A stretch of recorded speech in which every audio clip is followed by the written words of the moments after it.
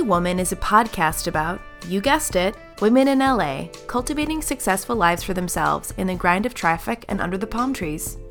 LA is, without question, one of the world's major cultural hubs and trendsetters, and every woman here has a story to tell. Whether in work, relationships, family, friends, personal growth, finding people who get you, the list goes on. And unless you're living under a rock, it's hard to ignore that this is a really exciting time for women and their perspectives. So let's put some stories out there of women we know in LA who are building big things, and maybe you'll take away some advice, or at the very least, a good story. I'm your host, Julie Roth. I've lived in LA for 8 years. It's been a crazy ride to get to where I am today, and I'm currently living in beautiful Venice Beach.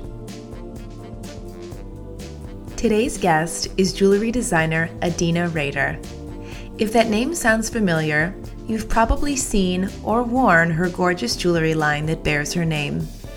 Adina has been building her company, team, and aesthetic since 2001, right here in Los Angeles, her hometown.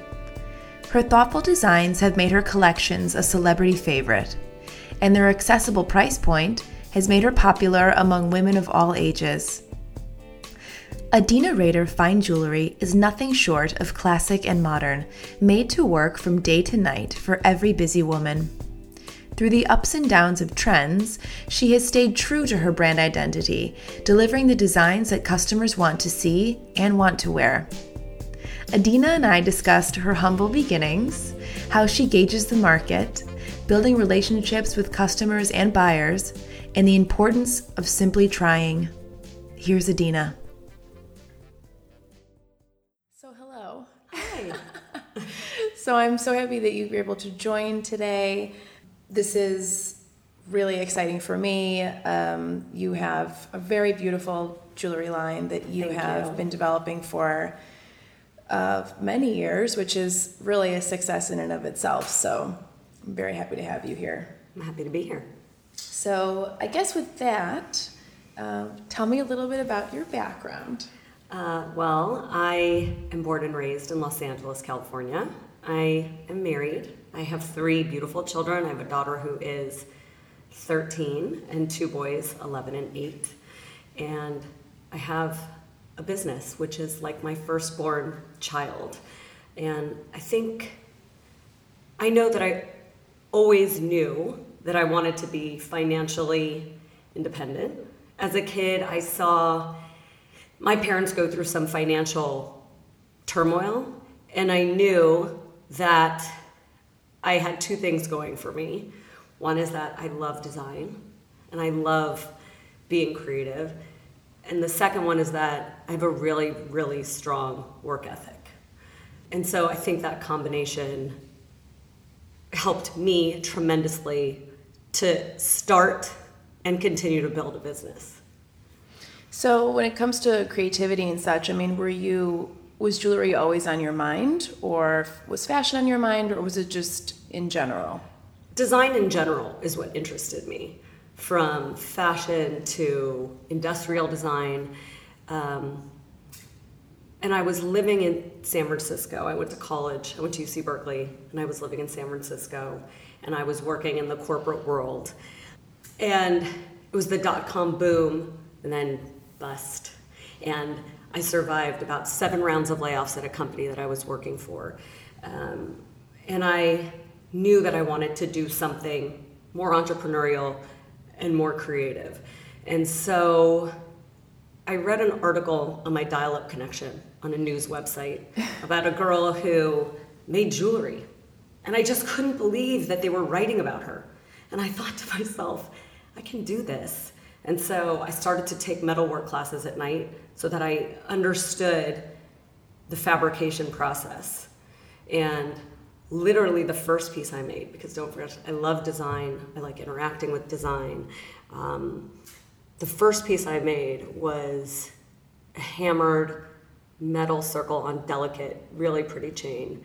And I could not walk down the street without somebody stopping me. I would go to Starbucks and the guy pouring me coffee would say, "I love your necklace." Because at the time, the styles were these big, chunky stones. And I knew the way I lived my life, the way my friends lived their lives, and We woke up, we went to the gym, we ran to work, we got drinks with friends, and we needed jewelry and pieces and fashion that moved with us throughout our lives. And so I quickly understood that I had something special on my hands, and I created an entire collection around that one piece. Oh, wow. So it was all hammered? Yes. It was all metal. We did 14 karat gold and sterling silver. And I would not go anywhere without my entire collection in my purse. So I was always selling while I was still working, actually. And then we moved back to, I was living in San Francisco at the time. My husband was in medical school there. So I really started my business from nothing. I mean, we had nothing. We moved back to Los Angeles at the time so he could start his residency, and that's where we're both from. I took another job in advertising, and I remember on my way to the interview, actually, I got a phone call from the first store that I had sold to. I had just dropped my pieces off there the day before. And the store owner called me to tell me that Demi Moore walked in, bought 2 pieces, and was photographed in InStyle magazine. And right after that, another store that I sold to, the second store I sold to, literally, I was in 2 stores at the time. The wardrobe person from Friends walked in and bought my entire collection, and it was featured on a 45-minute episode of Friends on Jennifer Aniston. And that was just this incredibly meaningful event, because these women who had tremendous exposure were wearing my pieces the way they were meant to be worn. At the time on Friends, Rachel worked, she had a job, she was running around, she was super stylish, and she really wore the jewelry in the right way. And walking into my first trade show, I had all these celebrities that had purchased my pieces retail. They were just the first 2. So I thought to myself, if I break even at this trade show, which was $12,000, if I can break even, I will quit my job, because I had to take vacation days to go to a trade show. And I remember getting to the trade show, my husband came with me, and I looked around and I thought to myself, my booth looks terrible. I sent him out to Bed Bath & Beyond and Crate & Barrel and had him buy vases, and I had to make my booth look a little bit better. But the first day I had a line out my booth, and I did more than break even the first day. And that's when I knew that we were doing something different. And my collection has always been based on beautiful, thoughtfully designed, fine jewelry at accessible price points that women can actually buy for themselves. And I think those are all key differentiating factors. Prior to that, fine jewelry was something that you waited for someone to buy for you. Yeah. So we were really able to do something new and interesting and very, very different. So I came back from that trade show and I quit my job. I had to give them a month of part-time because I couldn't give them 2 weeks. And everyone at the company was actually very excited for me because they had all been wearing my jewelry and been following this story the entire time. Wow. That feeling of initially starting your business is thrilling. Wow. Lots of learnings, but super exciting at the same time. Certainly, I'm sure. So where were these pieces being made? Your first pieces? Yeah, they were all being made in Los Angeles. All of my pieces, when I first started, were made domestically. And I would go downtown. I don't know how many of your listeners know what downtown Los Angeles looked like, 10, 15, 17 years ago, but it's been cleaned up tremendously since then. And even during the day, it was just a crazy place to walk around. And I talked to anyone and everyone I could to start my business. I probably met with every jewelry manufacturer in all of downtown Los Angeles until I found people that I believed shared the same core values and ethics that I did. I'm still working with some of those same manufacturers and suppliers today. And many people don't want to work with someone small who's doing small quantities. And it was sheer, I think, willpower and hardcore hustling that allowed them to want to work with me. And we were able to build something that was much bigger. Yeah. I mean, I was going to say, it sounds like persistence is something that you have no choice but to have. No, when starting a business, I would say the one piece of advice, I was thinking about that the other day, that I would give to anybody is to try. You have to constantly try at every stage in your business. And I think that's where this work ethic and hard work comes in. You know, when I first started my business, I thought about actually my great-grandmother, who came to this country at 17 years old. She was actually married and pregnant on the boat. But she came to this country speaking probably 7 languages, none of them English. I mean, she escaped some terrible things in Europe. And she came to this country with nothing and built this incredible life and gigantic business. She actually came into Brooklyn and bought a sweater off somebody's back and decided that she was going to move her entire family to Los Angeles and start a knitwear business. And I think as second, third, fourth generation Americans, we forget those stories. But we live in this unbelievable country with so much opportunity for enterprise. And as I was starting my business, I thought about her so much. And I thought to myself, there's no reason not to try. And that to me is the most important part of having a business, is that continual persistence and drive. It's just trying. That was very well said. I try.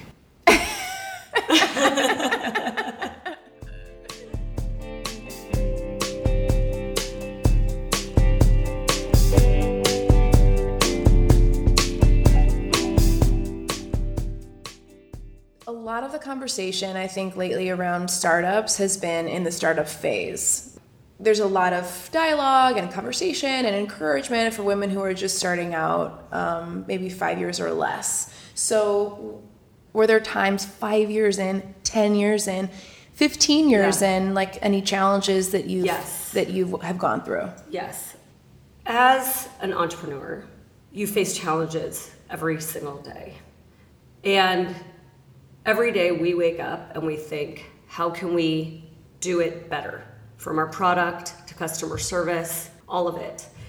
I think about, it was 5-6 years into our business, there was a gigantic recession that hit. It was 2007. And at that point, I really had to reevaluate my business and figure out what we were going to do to survive. So being nimble is key in creating a lasting business, and being able to understand the environment, both financially as well as what your customers want, is key. There were a few real benefits that came out of that entire recession. One, we were able to look inside and make our processes even better, create better systems in terms of customer service, really listen to our customers. And the flip side of that is I had 2 young children, and it allowed me to spend more time with them at a time when they really needed me. And as a business owner, that's a constant challenge. I think as a woman, as a business owner, as an entrepreneur, it's finding that balance. And I want to put everything I have into my business, and I want to put everything I have into my children as well.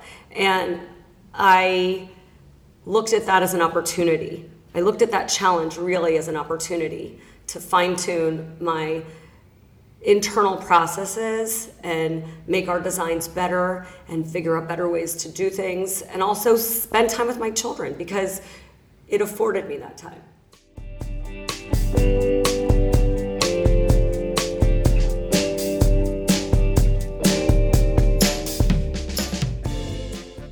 How do you measure that? Like when you talk about what your customers want, how do you gauge what the market is looking like for jewelry? Well, the way that we gauge what the market looks like is number one through sales. We look at what's selling, what our best categories are, but also personally, I love going to trade shows and I love talking to my buyers. I find that we get real insight into what the customer wants, what they're buying, and we have this really direct connection through our buyers and our stores to hear from our customers what they want, what they like about the brand, what they don't like, what they wish they could see, what they want to see. Now, as we've grown, I used to know every single buyer by name, or at least by store name, which sometimes was embarrassing.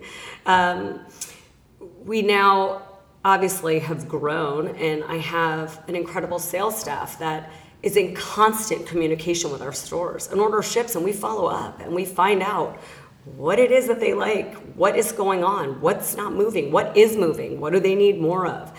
And again, I think that's a key differentiating factor and why we're able to survive are those really strong connections that we have to our retailers.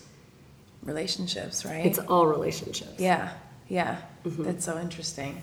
How does that even start? Like, how do you start a relationship with a buyer? Is it from a trade show typically for retail in your experience?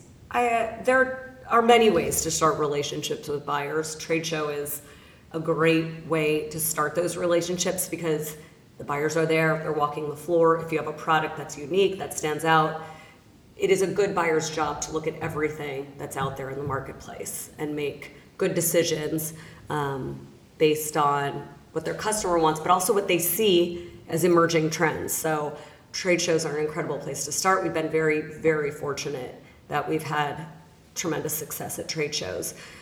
But also going out there and hustling. There is nothing like walking into a store and literally asking who the buyer is, getting the contact name, calling them up, sending them information, sending them samples. The power of that hustle is huge. And just because they said no doesn't mean no forever. It means no for right now. And it's our job as a business to go back and say, well, why did they say no? What can we do? If it makes sense to get into that store, we believe that's where our customers are and where we want to go, what can we do to get in there? How can we change our products? What can we do in terms of merchandising and price points? We look at all of that. Yeah. Merchandising is another interesting one too, right? Because you're like, can you put my necklace up front? Yeah. Well, I will tell you, everyone in my office knows, I have always said this, that our jewelry has to sell itself. It just does. So the scale of our pieces is not huge. It's meant to be worn and enjoyed every single day, day to night. And those pieces have to tell that story in the case. They have to sell themselves. So we really work hand in hand with our stores in terms of how to lay out our pieces, how it should be best merchandised. It's really funny. You can have 10 necklaces in the case and they're gone within a few weeks. And you have one necklace left and that one necklace won't sell. It needs its friends there. So the minute that stock is replenished, that's the first necklace that moves. So it has to tell a story and the customer has to immediately understand how to wear the piece and how it integrates into their daily life. Yes, I do have a bit of retail experience, and that's something that we talked about often, which was, there's a saying for it, but I can't remember. But it was like, it has to look full. Yes. It has to be a stack of something, or like you said, like the friends need to be around because then people look and it looks, I don't know if it looks abundant or it makes you, it draws your eye or something. But yeah, if there's like one shirt left of something, it'll just sit there. Yeah. The one thing I could tell you about our pieces is that because women buy it for themselves, because it has this accessible price point, they buy one and then we find that they collect them. So we have hundreds and hundreds and hundreds of customers who own 5 pieces and more because you can layer 2 necklaces. You can wear several earrings if you have multiple holes. It's something that they wear over and over again and that they can layer and also create their own identity and their own look. And it all fits together beautifully because it was made for that. Yes. I was going to say, there's a trust there though, like they buy one of your pieces, they see the quality as well. Cause we've all, I think, been victim to inexpensive jewelry that doesn't really pull through in the long run. Yeah. You know, so I think there's something there too. And there's like a brand story that you're telling, but also a quality story that you're telling too. The jewelry has my name on it. So we definitely stand behind the product from, of course, a design perspective, but also a quality standpoint. When you first started out, I believe you were at a company of one. Yes. Okay, but you're not anymore. So at what point did you, well, I imagine your husband was also sort of like employee number one, or partner number one? It's actually very funny. My husband helped. He would go to medical school in the day, he would go to residency, he would come home and help me bag jewelry and cut chain. And we were living in the crappiest LA apartment, which was great because it was very motivating. But because we were in an apartment and all my pieces were hammered at the time, and I was having orders were coming in for hundreds and hundreds of units, my neighbors were complaining because I was physically hammering the metal in my apartment. So my father-in-law had just retired as a dentist, and I would drop off thousands of metal pieces to him to hammer, and we used to call him Lord of the Rings because he, I think, was employee number 3. Thousands by hand? Yeah, it was all done by hand. It was wild. That is a crazy story. Yeah. I think everyone who has moved to LA with not much has been in one of those apartments because Yeah. I share that experience with you. Oh my God. It was pretty funny. I'm glad to not be in that apartment Yeah, I anymore. blew through my savings real quick when I first moved here, right? So going back to, I Yeah. guess, employee number 4, let's say. So at what point did you think, A, I need help, like I need to hire someone, but B, trusting someone to take on the role of spreading your name out there and spreading your product out there? What is that like? Every time we hire someone, I look for someone who has a great attitude and a great work ethic, because I think everything else can be taught. And the first person I actually hired was immediately after I had to quit my job. We had so many orders coming in. And I had called a hotel in Miami and I got a trunk show. So my husband and I were gonna go out there as a negative vacation. And of course I was busy fulfilling orders. And the night before we were gonna leave, I ran over to the mall before it closed to get some stuff for the trip. And I actually ran into J. Crew and I saw this adorable girl who was telling stock people where to put shirts out. She was helping 3 different customers, all with a smile on her face. And I literally pulled her aside and I said, listen to me, I have 5 minutes to get all my shopping done and I'm leaving for a week, but here's my card. I want you to call me. You need to come work for me. And she did. That was my first employee.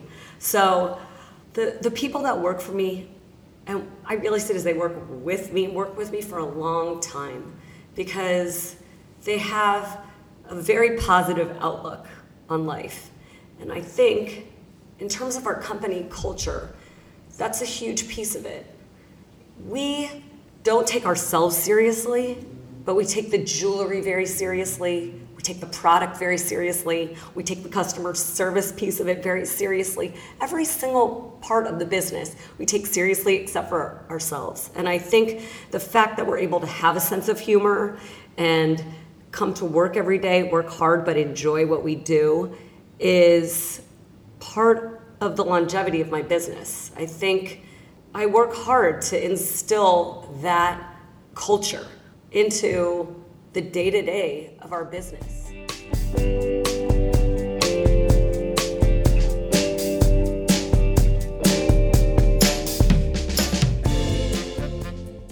Since the day that I started this business, I have been self-funded. I mean, we really started with nothing. And we were able to consistently reinvest in the business to make it grow. And I think that recognizing what your strengths are as a founder is important, but also recognizing your weaknesses. And the only way that I'm able to have the success that I have is to work with people that are really, really smart and that have talents that I don't. And that enables me to think bigger and to open the business to new ideas. And I think one of my strengths is being able to recognize a good idea, even if it wasn't mine. Yeah. Yeah, and to have that humility as well, right? We try. Yeah. Do you feel like you're more on the creative side at this point or the business side? Like what do you love the most? I love my business with my heart and my soul. I love it because I created it from nothing. And I feel so passionate about what we're doing, which is providing this incredible product. We're providing beautiful, fine jewelry to women at unbelievable price points. And the fact that I get to wake up and do that every day and now have a team of people to help me do that is pretty tremendous.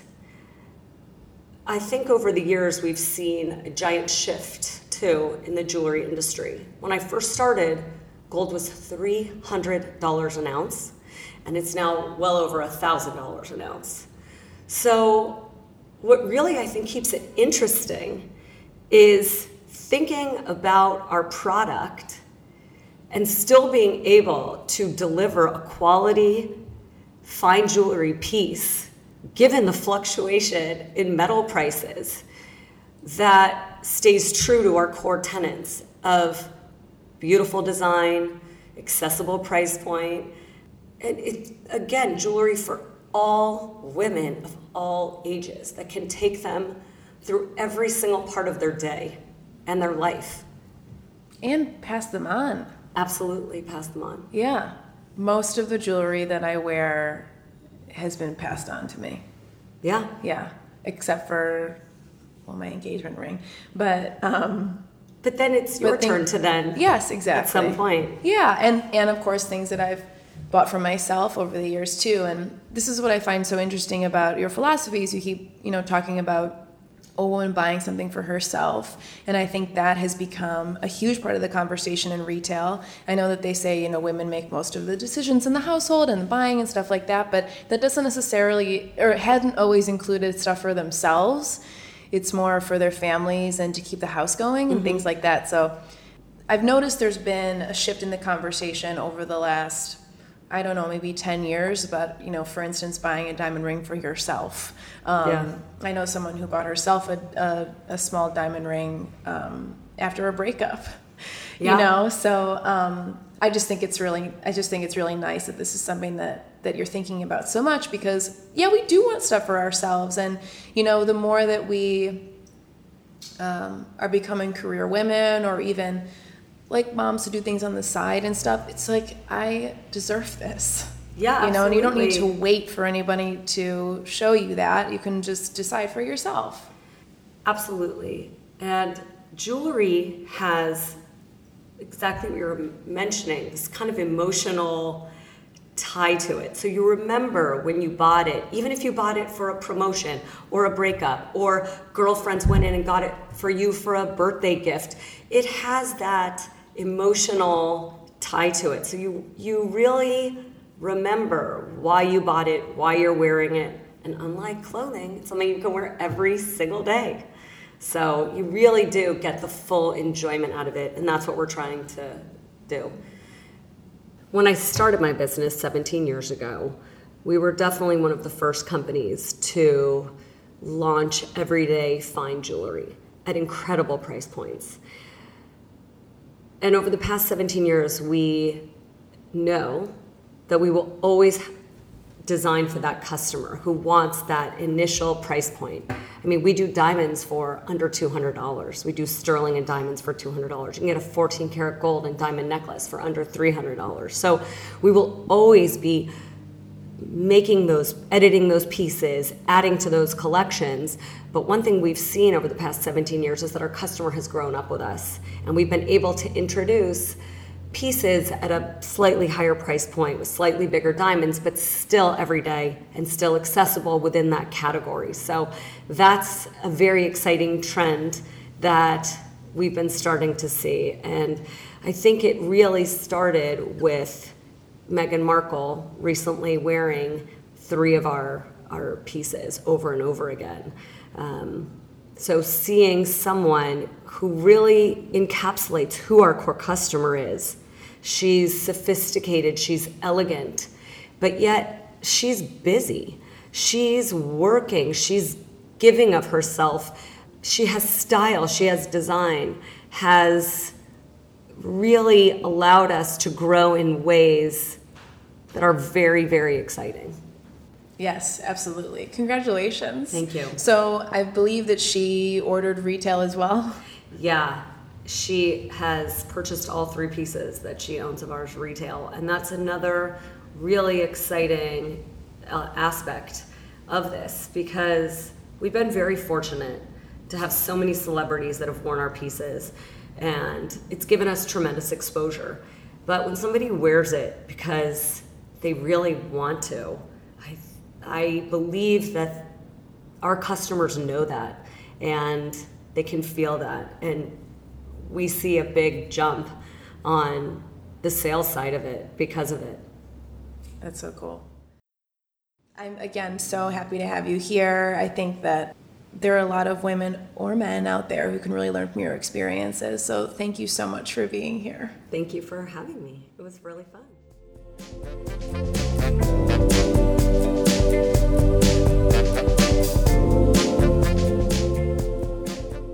I hope you're inspired by Adina's story. I'm still picturing her hammering all those pieces in her apartment. Persistence.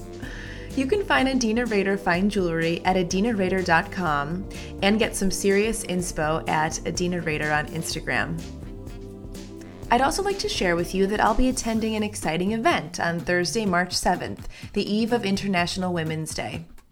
The University of Michigan's Ross School of Business is hosting Momentum, a live stream event about breaking barriers and championing female leadership. Their panel will feature 4 distinguished female leaders who will share their stories, lessons learned, and explore issues facing women in the workplace today. Register for the live stream now by visiting michiganross.umich.edu/momentum panel. Thanks for tuning in to LA Woman. Please do us a solid and subscribe and rate on iTunes. And we're also at lawomanpodcast.com and at LA Woman Podcast on Instagram. Let's keep inspiring each other as LA women and as women everywhere. One more thing, this podcast was written, produced, and edited by me, Julie Roth. Our music was composed by Jazar.